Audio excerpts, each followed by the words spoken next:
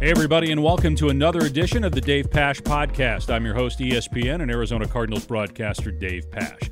Our guest this week is first-year Arizona Cardinals defensive coordinator Nick Rallis. Nick is the youngest coordinator in the NFL. He just turned 30 years of age a month ago, and we'll talk with him about how he got into coaching to begin with, his experience with the Minnesota Vikings, and then the Philadelphia Eagles, working with Jonathan Gannon and Nick Sirianni. We'll also talk with Coach Rallis about some of the current players he's mentoring, including Zaven Collins and the growth that Rallis is seeing in Collins so far in camp. What I love that I've seen from him when he's on the edge is I think you can kind of let it loose a little bit more when you're playing with a little bit less vision on everything. Your vision shrinks a little bit on the edge, and you can let your physical tools completely take over, and I'm seeing him just use those tools and go make plays off the edge. We'll also talk with Nick about his famous brother, Mike Rallis, who goes by Riddick Moss as a professional wrestler, and the two had some battles growing up that we'll get into as well.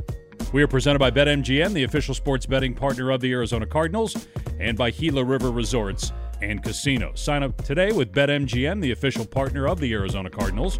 Use code CARDS1000 and get back up to $1,000 in bonus bets if you don't win your first bet. Visit BetMGM.com for terms and conditions. 21 years of age or older to wager. Arizona only. New customer offer. Please gamble responsibly. Gambling problem? Call 1-800-NEXT-STEP. All right, time for our conversation with a very entertaining young coach, Nick Rallis, defensive coordinator of the Arizona Cardinals.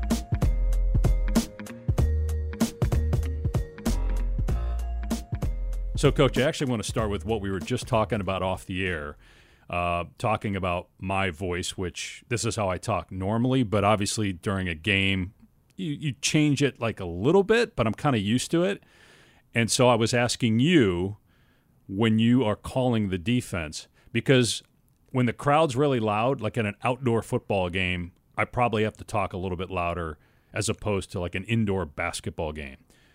Do you feel like are you talking the same all the time? Well, when you're talking to the players on the sideline, if it's loud, you have to talk a little bit louder.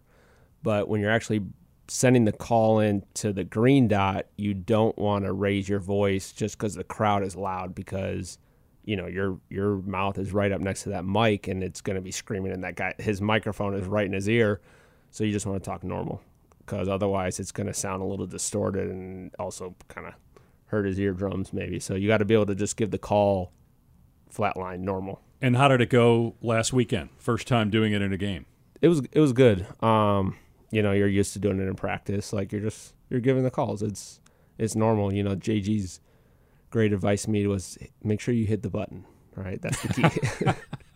Hit the button. Got it. It's like here, just turn it, make sure the mic is on before you start talking. Yeah, well, like you have to hold it down, and you hear like a, and that means it's on, and you got to give the call. You got to keep it holding down, and then you know at 15 seconds it goes out, so you'll start getting like beeps, like you're out.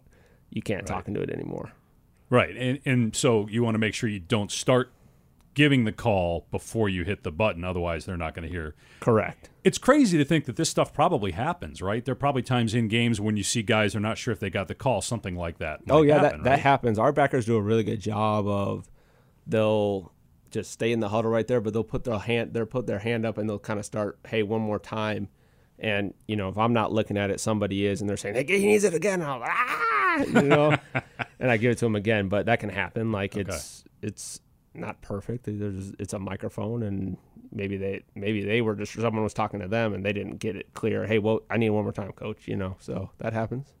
You know, it's interesting. We had our production meeting for the TV broadcast last week with JG and asked him if he's going to miss calling plays, and he said, in a way, yes, because it's fun. But then he said, but Nick is better than I am.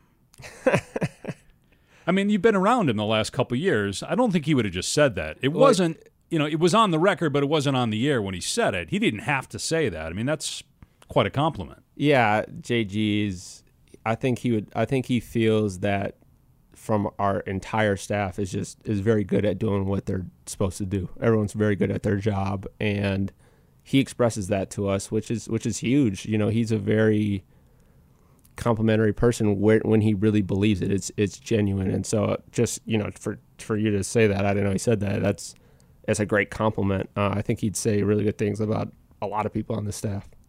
So you're 30 years old, and you just turned 30. You're the youngest coordinator in the NFL. You got hired in the spring or the winter, whatever that was exactly, and your birthday was in July. It was. So you just turned 30. So you got hired at the same age that I did. I was 29. I've been here 22 years. So as you look at my hair, which no longer exists, this is what you have to look forward to if you're still here in 20 years. I don't know about that. We'll see. We'll see. Give me time. We'll see. But at age 29, and it was interesting because I remember when you got hired, there were a lot of reports from respected NFL people saying, hey, if the Cardinals didn't make this move, somebody else was going to take him. Like, you were very well thought of around the league. This wasn't just a JG thing. When did you, first of all, decide that this is what you wanted to do? Because you just got done playing like 7 years ago. Yep. I didn't decide until I was done playing. When I was playing, obviously my goals were to make it to the NFL. And, I probably kind of towards the end of my college career probably saw that wasn't going to happen. But you don't tell yourself that as a player. You just keep pushing and you start to think about other possibilities that you might want to do. But I didn't ultimately make that decision until I was completely done playing. And, once I made that decision, I was either going to get into coaching, or I knew I wanted to maybe get into the strength and conditioning, physical preparation realm, whether that was with a club, a team, or just a business on my own. And honestly, the guy who convinced me to get into coaching was our director of performance, Shay Thompson. Yeah, he told me what I loved about the thought of being around the athlete is I appreciate the preparation process. I appreciate it as a player.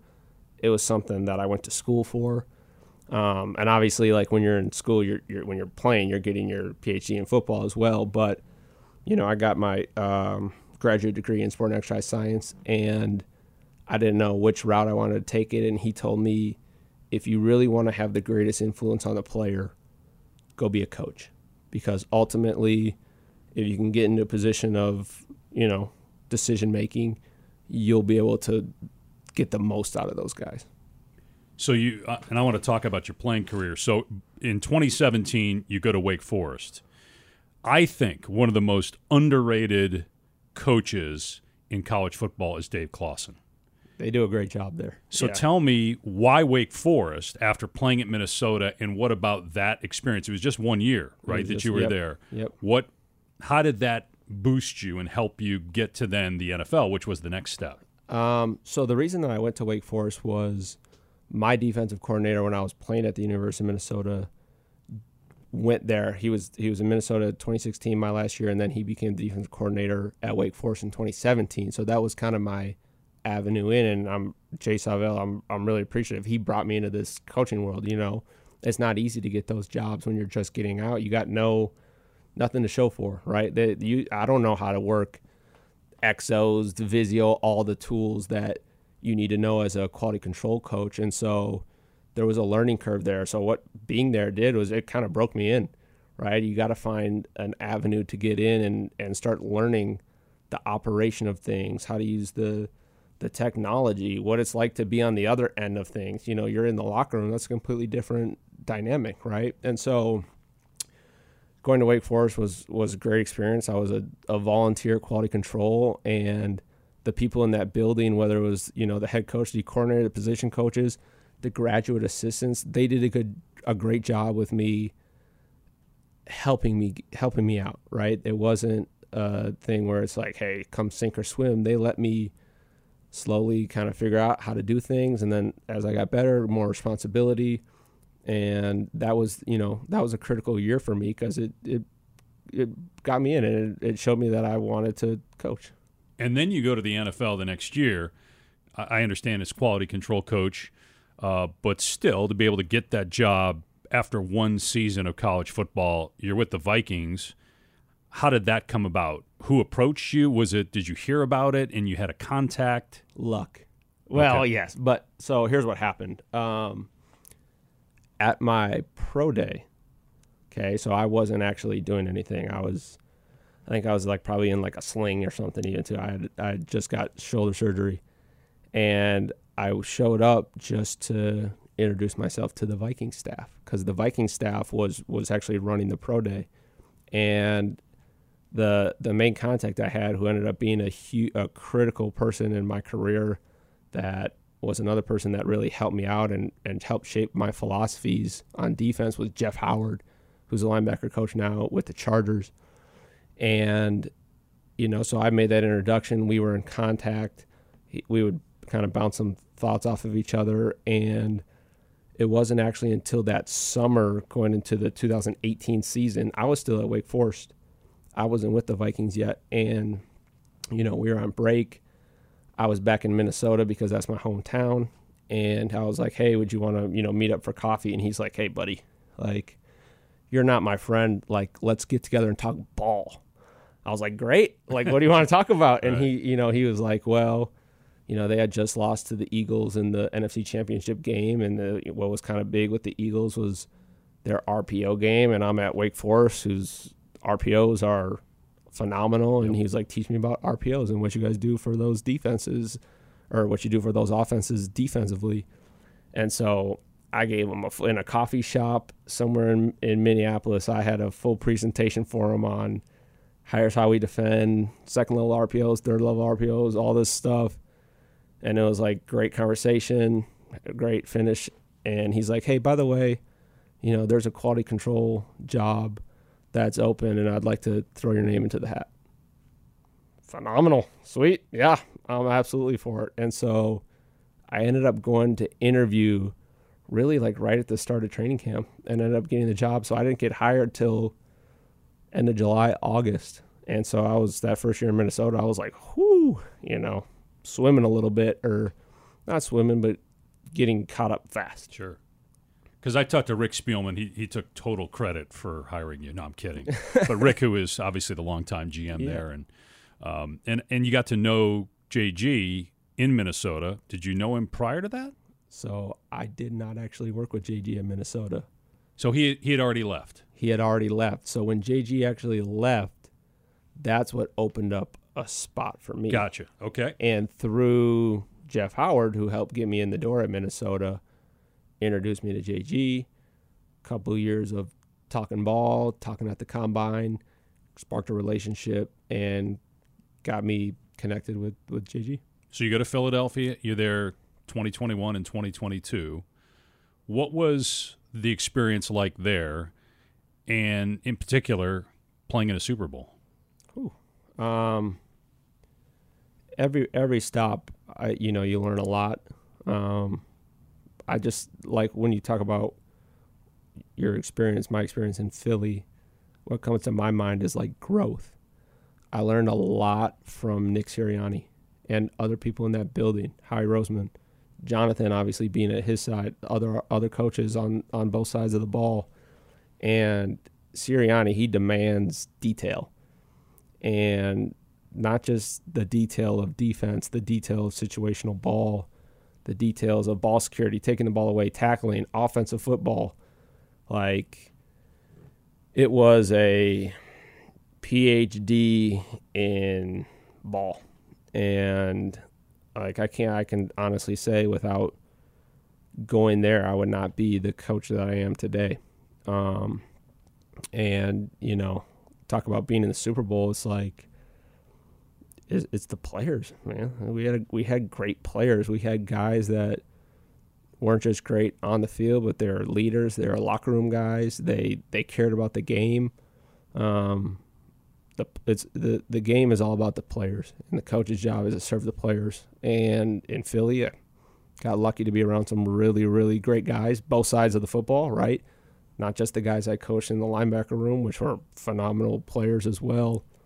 And that helps lead to success. It's interesting because I know JG's coaching career started because of injury. When he was at Louisville, you obviously dealt with injuries at Minnesota. It's interesting when you look back, and I feel like a lot of guys, their coaching careers start prematurely because they can't play anymore.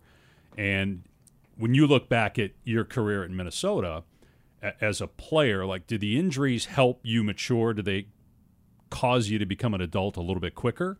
Because the dream of maybe playing in the NFL was harder to reach because you had to battle the injuries? Does that make sense? I think I have a little bit more of a realistic mindset than JG, as far as I think he thinks he'd still be playing in the NFL if he didn't hurt his hip. I think I have a realistic expectation of myself that looking back, I probably wasn't an NFL talent. So, but you were a good player.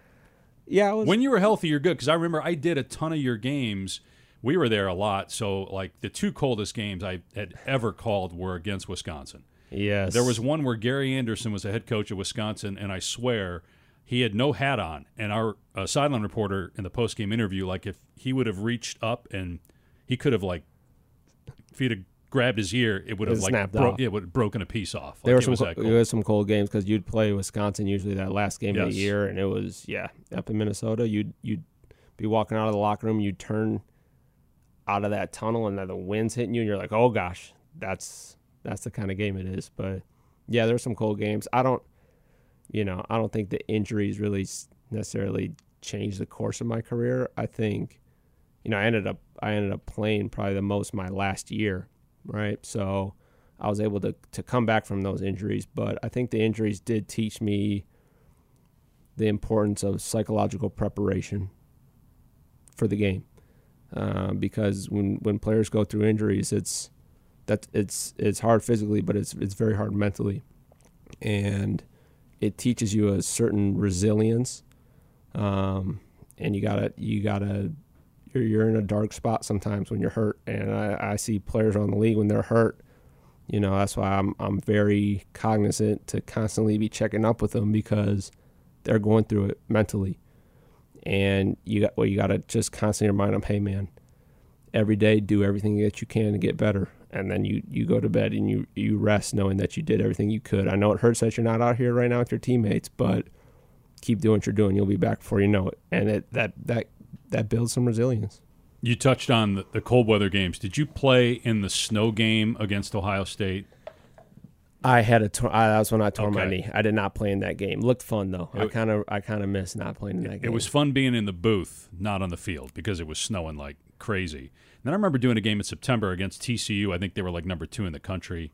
Were you playing that year? I barely got back for the start of the year. I want to say I maybe got a couple snaps in that game. And you played for Jerry Kill, and then you also played for a guy that, as broadcasters, we kind of had a fun nickname for him. We called him The Undertaker, because he looked a little bit like the pro wrestler, The Undertaker. Coach Clay? Because he's a big dude, and he used to wear like a hat. He had a hat at practice. I think it was a cowboy hat that he had on at practice. He would wear this. I think he would wear the straw hat. Oh yeah, protect from the sun. Yeah, but it was a hat. But he reminded kind of a little bit of The Undertaker. I had never made that connection before. Well, it's a bad segue. I was trying to get us to the wrestling. You're trying to go to wrestling. Let's just go to wrestling because you knew it was coming if you were going to come on here. So, all right, your brother Mike, he keeps changing names. So he is now Riddick Moss. Yes. He was Madcap Moss. Yes. But Moss has always been a part of it because of Randy Moss. Dang right. And you guys were diehard Randy Moss fans growing up. Absolutely. So why did he go the pro wrestling route and you did not? I wanted to stay around the game.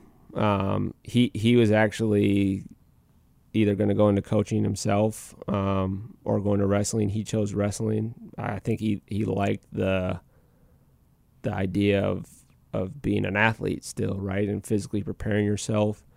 And I ended up just choosing football. I felt like it was going to be a better career, better fit for me.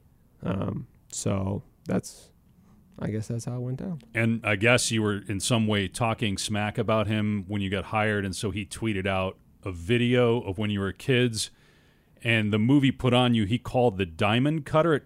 Me, is Diamond Dallas Page.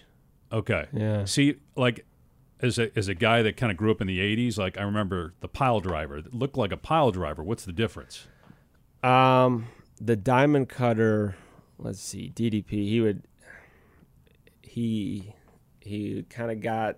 would come around from the side get your neck kind of over his shoulder, and he fell on his back, and the guy would fall on his face.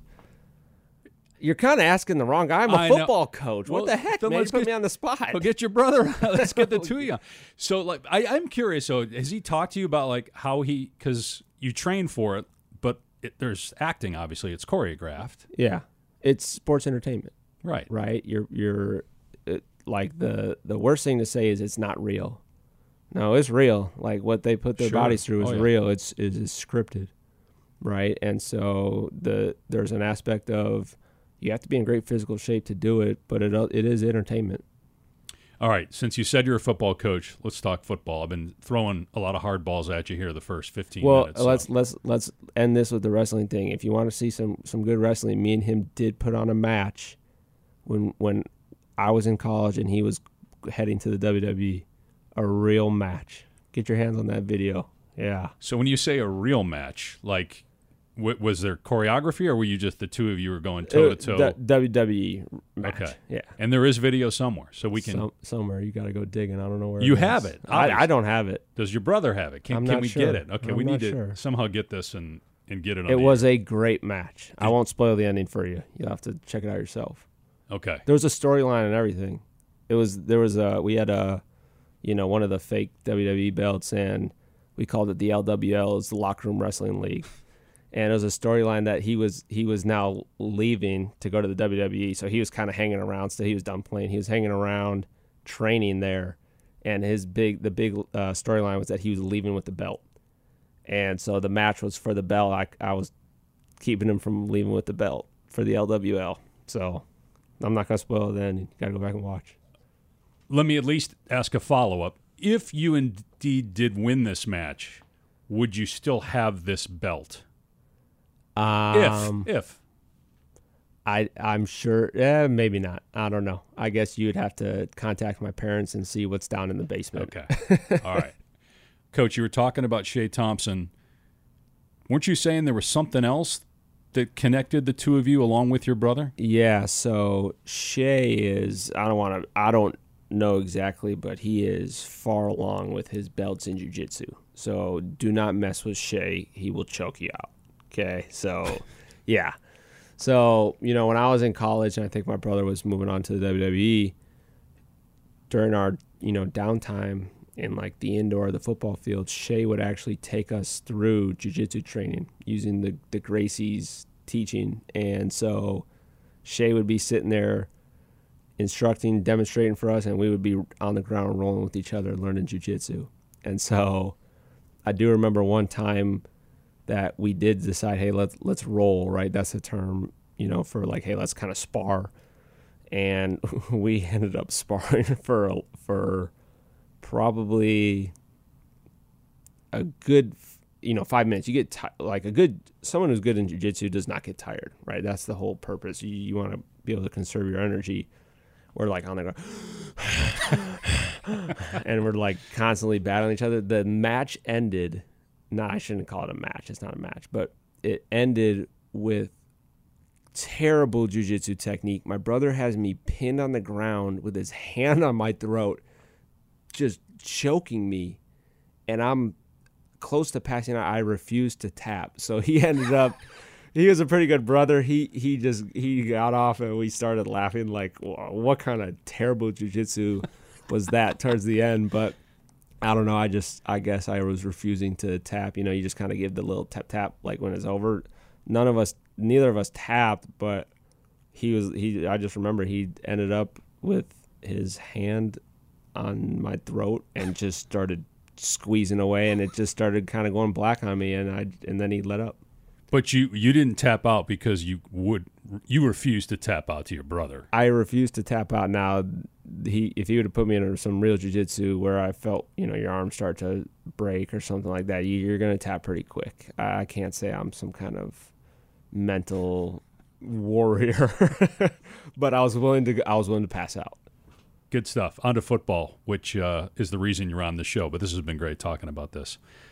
So we talked a little bit about calling the defense. You were down on the field for the first game. Are you going to be up in the booth? I'm going to stay down. The original plan was to kind of test out both during preseason and Honestly, I liked it down on the field. I've spent most of my career in the booth. I was actually in the booth last season in Philly. I thought it was kind of the best playoff of JG being on the field, and I felt like I see things really well in the box. I spent 1 year on the sideline in 2021 in Philly, and I did not like it. But when you're a position coach and you're on the sideline, you're sub and you got to stand somewhere near the ball. When you're calling it, you can stand either way behind the defense or way behind the offense, and you see a lot more. And so I was like, I can see everything that I need to see. I like being down on the field for the communication piece to my coaches, to JG, to the players. So I liked it down there. How much communication do you think there will be in game once the regular season gets going between you and JG? Is that a constant thing, or is he pretty much just letting you handle it? If he wants to chime in or ask a question, he will. Yeah, I think honestly, I would say that he lets us defensively as coaches go, but I think we actually will seek him out more often. Hey, JG, what do you think of this? Should we do this, or this? Like, we're not going to let he's awesome to work for in that regard, but I'm not going to let his brain go unused. You know what I'm saying? I'm going to constantly be picking it. So that kind of exists in the building on a normal workday, but also on those headsets, definitely kind of feeding off of each other. Are your philosophies pretty much the same? Do you see the game differently? We see the game very similar, and I think that's why we have really good rapport. I did a lot of Micah Parsons games at Penn State, and I don't believe he played outside at all, if I recall. I think he was just an inside linebacker, and then obviously the Cowboys put him outside. The rest is history. It's interesting watching Zaven Collins. You guys are taking a guy that played solely inside backer at Tulsa, played a little bit off the edge last year. Did he play some off the edge? He played some off the edge in college, too. Okay. But primarily was an inside linebacker. So far in the league, yeah, he's been primarily inside. What are you seeing out of him that you think, I'm not comparing to Micah Parsons, but look, this guy's an elite athlete. He's 6'3", he's 265. What do you see in him that says this guy could be an excellent pass rusher? Obviously, you guys coach Hassan Reddick, but he was a pass rusher in college who we tried to turn into an inside linebacker, and that didn't work out too well. And then obviously, was great for you guys in Philly last year. I think, first off, with Zaven, he is such a physical freak that you can use him in multiple ways, right? Whether that's on the edge, stacked, inside, whatever, he has the physical ability and the brain to do it, right? And so that's one thing that not necessarily everybody has. And when I talk about the brain and not just knowing what to do, but being able to process, right? Being inside is such a processing position. What I love that I've seen from him when he's on the edge is I think you can kind of let it loose a little bit more when you're playing with a little bit less vision on everything. Your vision shrinks a little bit on the edge, and you can let your physical tools completely take over. And like you said, he's a physical freak, and that's where I'm seeing him just use those tools and go make plays off the edge. Kaiser White has not played yet in the preseason, was with you guys in Philadelphia. What is it about him that a reason you guys targeted him is, hey, we need to bring him with us here to be one of the centerpieces of our defense? Yeah, I mean, there's a lot of things with Kaiser. Obviously, when you're with somebody, anybody can watch the tape and recognize that Kaiser is a really good linebacker, right? He's big, he's fast, he's violent, he's got really good cover skills, former safety. But the thing that when you're in the dirt with him is you realize how intelligent he is, how he can run the show. That's such an important position to get everything aligned and situated. And knowing that he could do that, knowing the type of leader that he is, the type of locker room guy that he is, and Kaiser, he's one of my favorites. I love that guy, and it was a no-brainer. How's Isaiah Simmons coming along? Because you go back to Clemson, he played all over the place, and then tried to play linebacker here, tried to play safety here. The position that you guys have him in now, a lot of times he's like the deepest guy. Is that where you see him having the chance to have the most success and sustain something in the NFL? Well, I think similar to the conversation with Zaven, he can do a lot because he is so physically gifted. And sometimes as a coach, you want to try to overdo it. We could use him this way. We could use him this way. So far with, playing in the back end, he's done a phenomenal job at just getting better every single day at playing defensive back. And the thing that I love of him back there is he is so physically gifted and rangy, right? And he's going to be able to make plays when he's a little bit lower, when he's blitzing, when he's down in the box in the run game, because he's a big physical dude. But not everyone has the ability to cover grass like he does. And so I think he can make plays all over the field. I plan for him to make plays all over the field, but he is doing a phenomenal job so far throughout training camp. How would you assess the corner position right now? Great competition. Guys that are locked in and improving every day. I'm seeing a lot of growth. I'm seeing the competition get really tight, but also a room that is together. And those guys want to see each other get better and are pushing each other, and I'm happy with the progress. We got a lot more progress to make, but I'm excited over the next however many weeks of camp we have left to see who really steps in and takes certain roles. Keytrell, who played at Louisville, 6th-round draft pick, I'm just, based on what I'm watching, like it looked like he belonged. Yeah. The game was not too big for him.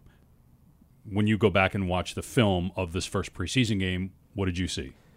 Yeah, I mean, I guess, I've seen Keytrell in practice too. I know that he can get from A to B, right? He's fast. He's sticky on routes, and he's shown that throughout training camp, and he showed that in the first preseason game. What I also love about Keytrell is he's ferocious. He's not the biggest guy, but he plays big. And he ain't turning down any kind of contact, and I do appreciate that with his game as well. We saw a lot of batted footballs. We saw, obviously, the block on the field goal on special teams. It feels like a little bit of a cliche question because I know everybody works on it, but why do you think it worked this past game, and do you think that's something that we're going to see a lot of this year? I hope. I do hope they did a great job. It's something that we work on and harp on and constantly coach in the meeting. And I mean, give credit to the players. Like, they went out there and got it done.